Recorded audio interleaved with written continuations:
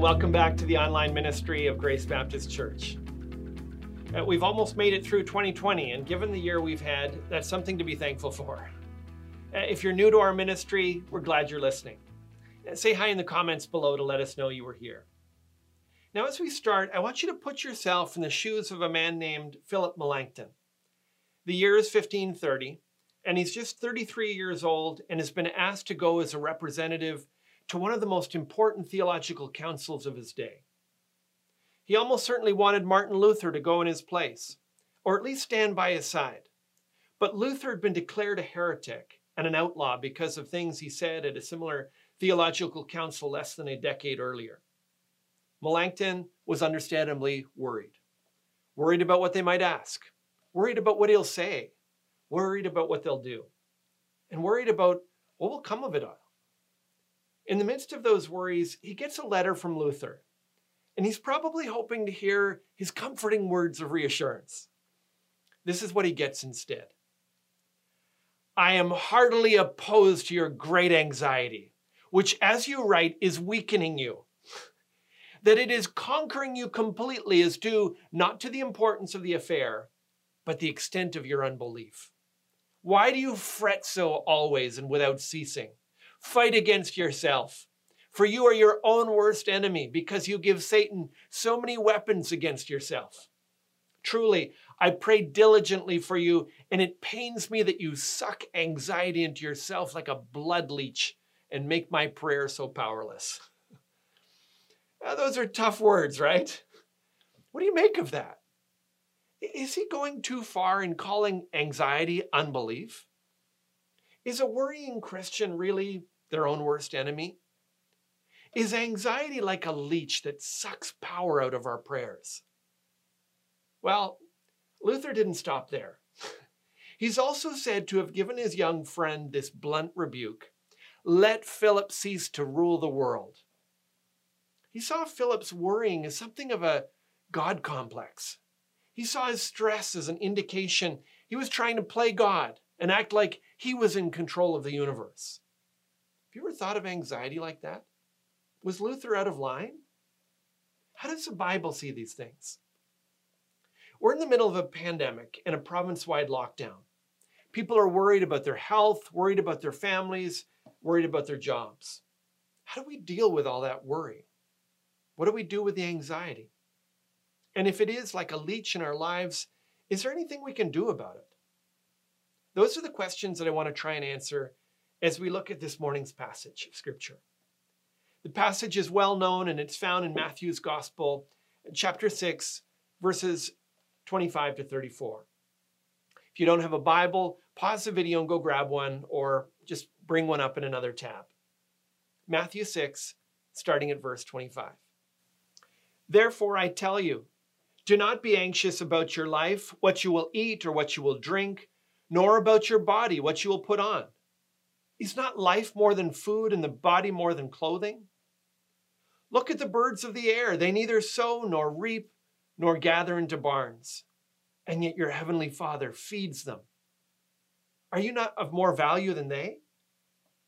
And which of you, by being anxious, can add a single hour to his span of life? And why are you anxious about clothing? Consider the lilies of the field, how they grow. They neither toil nor spin. Yet I tell you, even Solomon in all his glory was not arrayed like one of these. But if God so clothes the grass of the field, which today is alive and tomorrow is thrown into the oven, will he not much more clothe you, O you of little faith? Therefore, do not be anxious, saying, what shall we eat, or what shall we drink, or what shall we wear? For the Gentiles seek after all these things, and your heavenly Father knows that you need them all. But seek first the kingdom of God and his righteousness, and all these things will be added to you. Therefore, do not be anxious about tomorrow, for tomorrow will be anxious for itself. Sufficient for the day is its own trouble. This is the word of God. Now, telling someone not to worry is a little bit like telling them not to get high blood pressure. It's not like anyone wants to worry. Nobody wakes up and decides they're going to try and get as stressed as possible. Get an ulcer, hashtag life goals. I've never seen that post, have you? One person compared anxiety to living with a baseline from Jaws always playing in the back of your head. Nobody wants that. But Jesus seems pretty clear that worry is a choice. So, for instance, in verse 25, he says, I tell you, do not be anxious about your life, what you will eat or what you will drink, nor about your body, what you will put on. And he repeats the same thing in verse 31. How can he command people not to worry? At first, I think maybe he's just talking to people who don't have anything to worry about. If Jesus knew what I'm facing, he'd be like, no, you should be worrying. But I don't think that's true. Jesus was speaking to people for whom basic necessities were never taken for granted. He was speaking to people whom he encouraged to pray for enough bread to make it through the day. He was speaking to his disciples who had left their jobs to follow him. He spoke to people who lived in the midst of famine, floods, and slavery. And they didn't have social assistance or EI or this herb. There was plenty for them to be anxious about. But Jesus commanded them not to be, and he made it clear that worrying is a choice. He then shows us three ways. They're kind of like three mini choices that add up to the choice not to worry. Let's look at them in turn. The first one is this. If you're not going to be anxious, you need to choose to trust God with your needs. When we worry, what we're saying is, I don't trust God. Maybe I think he's incapable or he's unwilling, but either way, I've decided it's up to me, not up to him. If I'm going to avoid anxiety, I need to choose to trust God to meet my needs. That's why Jesus points to creation. When Jesus gave this passage, he was seated on a hillside. Crowds are before him.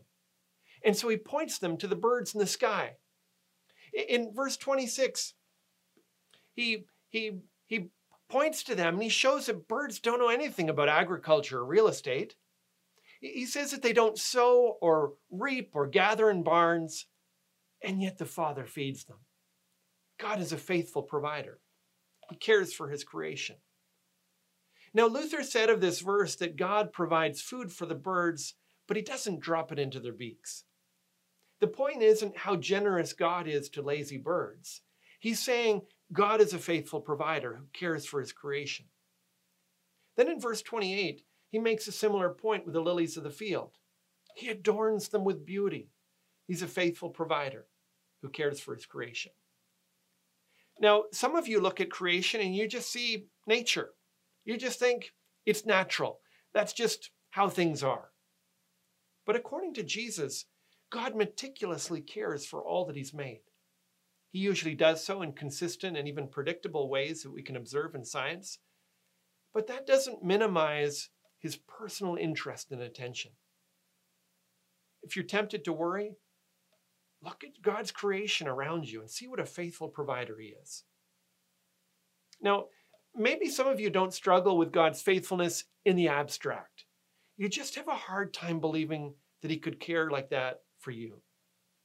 But that's the whole point that Jesus is making. After pointing to God's faithfulness to the birds, Jesus asks in verse 26, "Are you not of more value than they?" And after looking at the beauty of the wildflowers and grasses, he asks in verse 30, "Will he not much more clothe you?" Maybe there's something in your past that makes you doubt God's care for you. Maybe you feel like the important people in your life never seem to have time for you. But God feeds sparrows and he dresses lilies, and he cares for you much more than them. Believing that is a choice, though. Trusting that God will care for your needs is an act of faith. And when we worry, we're functioning like atheists. We're acting as if God doesn't exist, or else he's a lousy provider or asleep on the job. That's why Jesus says in verse 30, "O you of little faith." That's why he says again in verse 32, "For the Gentiles seek after all these things, and your heavenly Father knows you need them all." People who don't know the God of the Bible chase after stuff because they don't know God's faithfulness. They worry because they don't know the God who cares. They have no confidence in prayer no rest in a provider, no refuge in a protector. But believers are supposed to be different. We're supposed to actually believe in God and his goodness. We're supposed to trust in God and his love for us. For us, worrying is a choice. Choose to trust God with your needs. Choose to believe that he cares for you. Now, I started by saying that the choice to not worry is actually a series of mini choices. First, we choose to trust God with our needs, but second, we choose to stop playing God. A lot of our worries come from taking responsibility for things that are clearly outside of our control. When we take charge of things that were never supposed to be in our hands, we buckle under the anxiety and stress of them. To stop worrying, we need to choose to stop playing God. Now, Jesus comes at this second choice with a question in verse 27. He asks, "And which of you by being anxious can add a single hour to his span of life?" The fact is, we'd all like to add hours and maybe even years to our lives. But we can't. But we'd like to think that we can. In fact, a lot of the time we can live under the delusion that we do control our lives. Then the pandemic hits and we realize we're not in control. It can happen when we're laid off from work or our health hits a wall, or we face the death of someone near to us. When anything like that happens, we can feel incredibly vulnerable. We become anxious because it feels like our lives are out of control. What has actually happened, though, is that the crisis has shattered the illusion that we've been living under. Fact is, our lives are always outside of our control. We're always vulnerable, always at the mercy of God. And we don't like that. We don't like to admit that. We want to live as if we're in control, and the crisis reminds us that we're not. We can reduce our cholesterol, get plenty of exercise, and go for regular physicals, but we can be hit by a bus just as easily as someone who doesn't care for their health. God is in control of our lives. And when we live as if we deny that, we live with the anxiety of that. We'll hear the Jaws theme in our head. Jesus comes at the same theme in a different way in verse 34. That's where he says, "Therefore, do not be anxious about tomorrow, for tomorrow will be anxious for itself." We're not in control of tomorrow. And when we live as if we are, we'll live with worry and stress. You and I exert tremendous amounts of energy trying to control the future. We make plans. We anticipate things that might derail them. We prepare. And all of those things are good. The Bible actually tells us to do those things. But they can give us the illusion that we're in control of what will happen. And we're not. As long as we keep playing God in our lives, we'll continue to live with the anxiety. That's why Luther said to his young friend, "Let Philip cease to rule the world." He was trying to help him. He wanted to free him from the weight of anxiety and stress by persuading him to accept that God was in control. He was in control of everything that happened in his life, and the same is true of you and I. As Tim Keller said, there are only two doctrines on which to base your life. Either you are competent to run your life, or God is. And until we accept that only God has the wisdom and the knowledge to run our lives, we'll carry worry, anxiety, and fear into all of our uncertainties. Can I tell you how I apply some of this? When I find myself in one of those crises that breaks the illusion of my control, I start to feel the anxiety. I pray because it says in 1 Peter 5:7, "Cast all your anxieties on him because he cares for you." But I don't just pray for God to let me be in control. Because when I do that, I still walk away with my stress because I'm still playing God. Instead, I try to say things like, "God, you're in charge of this, not me. This is what I want, but I accept whatever you want to do. My life is in your hands, so I'll do what you tell me." And when I pray like that, it's as if I'm consciously taking my hands off the steering wheel of my life and letting God lead. Helps me to stop playing God and start trusting God. And I feel the weight lift physically. It's not a one-time prayer because playing God is something that feels pretty natural to me. But as I come back to this prayer, and make progress in the battle. So worrying is a choice. And if you're going to stop doing it, you need to start to choose to trust God with your needs. And you need to choose to stop playing God. But there's a final choice that we need to make. We need to choose to care about what God cares about. So many of our worries come from having values and goals that are out of sync with God's purposes for us. We need to choose to care about what God cares about. Now, Jesus starts the passage in verse 25 with the words, "Therefore I tell you, do not be anxious." That word therefore points us back to verses 19 to 24, where Jesus has been talking about not hoarding wealth or making money your God. In the parallel passage in Luke chapter 12, Jesus has just told a parable about a man who had such an abundant crop that he decided to tear down his barns and build larger ones so he wouldn't have to work anymore. Sounded like a commercial for Freedom 55.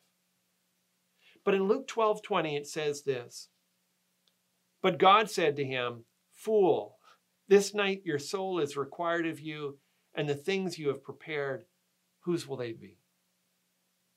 The reality is, many of our worries are about excess rather than need. And we care a lot more about our stuff than we do our souls. In verse 25, Jesus expects us to know the answer to his question about life. He says, "Is not life more than food and the body more than clothing?" We're tempted to answer, yeah, it's about cell phones and video games and exotic vacations and dream homes. But that's not the answer Jesus was looking for. He wants us to see that there's more to life than more stuff. And if your goal in life is pampering yourself with as much luxury and comfort as you can afford, you'll find yourself at cross purposes with God.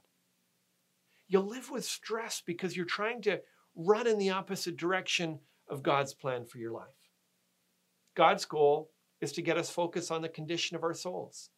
He wants us to grow and mature in holiness. He wants us to be a part of his plan for this world. That's why he says in verse 33, "But seek first the kingdom of God and his righteousness, and all these things will be added to you." When we seek God's kingdom and his righteousness, we're aligning ourselves with God's purposes, and we'll find our needs met and our anxieties lessened. But if we're honest, God's kingdom and his righteousness, they aren't usually the first priorities in our lives. We have other things that we're usually seeking. We're more interested in remodeling our kitchen than we are in feeding the poor or giving to world missions. We're more concerned with what people think of us than what God thinks of us. We're more committed to our own advancement than we are to the advance of the kingdom of God. And so a lot of our worry comes from the stress of values not aligned with God. We're worried that we won't get our own way, even if God does. For example, if we're seeking comfort and God's seeking to mature our character, we're going to feel stress. We're going to be frustrated, wondering why God doesn't answer our prayers the way we tell him to. But if we're focused on God's kingdom purposes for our lives, then we can embrace a failure, knowing that God can use it for our humility and growth. We can face a medical challenge, knowing that God can use it to point others to the hope within us.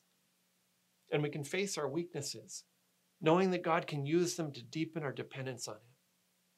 When you care about what God cares about, you begin to realize that ultimately there are no other cares. But caring about what God cares about means growing in our knowledge of his will. It means growing in our practice of obedience. And it means learning to make a priority of the things in God's word. Now, how does a message like this intersect with your life? Do you believe Jesus when he treats worrying like a choice? Or do you find yourself trying to just discount much of what he said because your worry is different somehow? He doesn't know what you face. Faith means taking God at his word. Do you choose to trust God with your needs? Or do you face crises and uncertainties the same way that atheists do? Are you someone who likes church and prays for God to do what you want, but still lives their life as if you're on your own? Come to God in faith and lay down your worries before him. God's a faithful provider. He's a generous provider, and you're valuable to him. He really cares for you. But unbelief is like a wall that blocks his work in our lives. Trust God with your needs. Do you need to stop playing God? Are you living with the delusion that you're in control? Has God become a servant to your plans? Maybe you need a Luther in your life to remind you to stop trying to rule the world. Plan for tomorrow, but today is all that you have the energy to deal with. Plan for tomorrow, but don't worry about it.